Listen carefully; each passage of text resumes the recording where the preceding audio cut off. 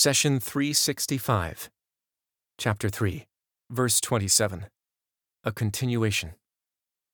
تولج الليل في النهار وتولج النهار في الليل وتخرج الحي من الميت وتخرج الميت من الحي وترزق من تشاء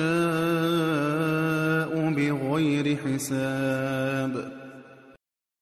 You merge night into day and day into night. You bring the living out of the dead and the dead out of the living. You give provision to whom you will without account. Chapter 3, Verse 27. In a single verse, Allah gave us two examples of His power, one about changing night into day, and one about life and death. The phenomenon of morphing day into night is clear for all to see. It is one of the wonders of the universe. On the other hand, Allah expressed the matter of life and death in a way that can be understood differently by the public and the scientists, each according to his or her level of knowledge. Allah gave you examples of His capabilities because He wants you to have peace of mind that He can give power and take it away from whom He wills. The one who can move the sun and create life can easily grant rule and remove it from kings and dictators. The cosmic signs are a small piece of evidence of God's capability. But why do unjust rulers exist? This is best explained with an example.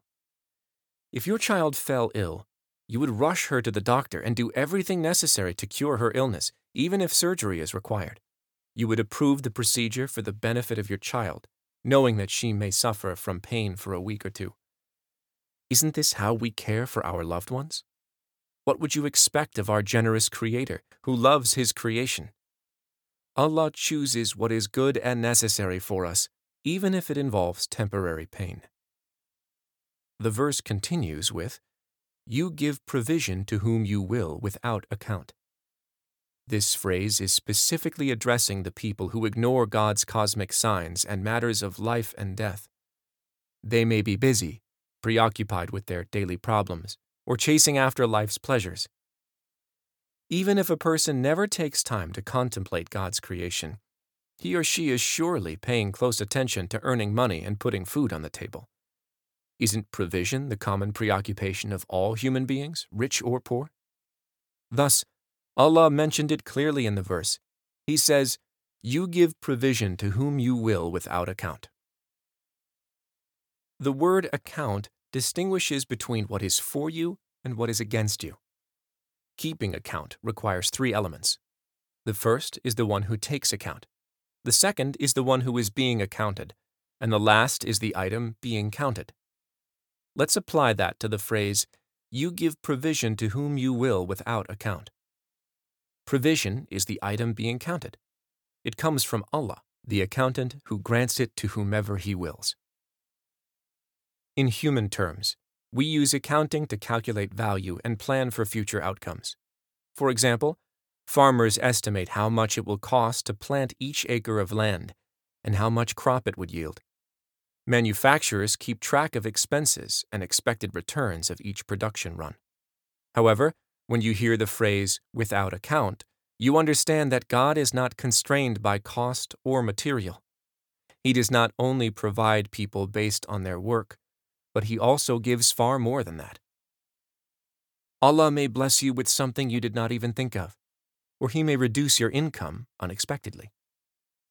For example, over the decades, many countries have bragged how they planted enough wheat to feed an entire continent, only to see their crop hit by drought or vermin. By the end of the year, they end up importing wheat to feed their own people. Take the opposite example of oil-producing countries that God provided with vast wealth. Oil gushes from under their feet with hardly any effort. Many advanced economies accuse them of laziness, yet they scramble to do business deals with them. Allah wants you to realize that all provision is within His hands, and He gives and takes without account. He created the means by which we earn our daily provisions, but He did not abandon us to these means. Sometimes He provides for us exactly according to our efforts, and at times He gives us without any means or effort. And every now and then, all our time and effort seem to go to waste. Anyone who ponders over these matters will conclude that God grants without account. He has the absolute ability because there is no higher authority to question, why did you do it? Or what did you give so-and-so? Here is the most critical lesson from verses 26 and 27 of Al-Imran. If our Lord is the one who merges night into day and day into night, and the one who brings the living out of the dead and the dead out of the living, and gives provision without account. If our Lord is the one who gives dominion and extracts it, honors and abases whom He wills, then isn't it stupid of you to seek help from anyone else? Isn't it foolish to abandon God, who has power over everything, for someone who has zero power? God says, "O you who believe, do not hold other people as confidants of your secrets to the exclusion of your own honest folk. Such people spare no effort to corrupt you. They love all that gets you into trouble. Vile hatred has already spewed out of their mouths, and what their hearts conceal is far worse. We have made our revelations clear for you. Will you not use your reason?" Chapter 3, verse 118. Allah warns us against putting our trust in anyone but Him. A believer should never rely on the enemies of God in the hope of protection or prosperity, because there is no power above the power of the Almighty. God says in the next verse of Al-Imran, "Let not the believers take the disbelievers as allies rather than the believers. And whoever does that would isolate himself entirely from God, except when taking ample precaution against them in prudence. God warns you of Himself, and to God is the final destination." Chapter 3, verse 28. The messenger said, "My Lord, my people treat this Quran as something to be ignored." Chapter 25, verse 30. Do not abandon God's book.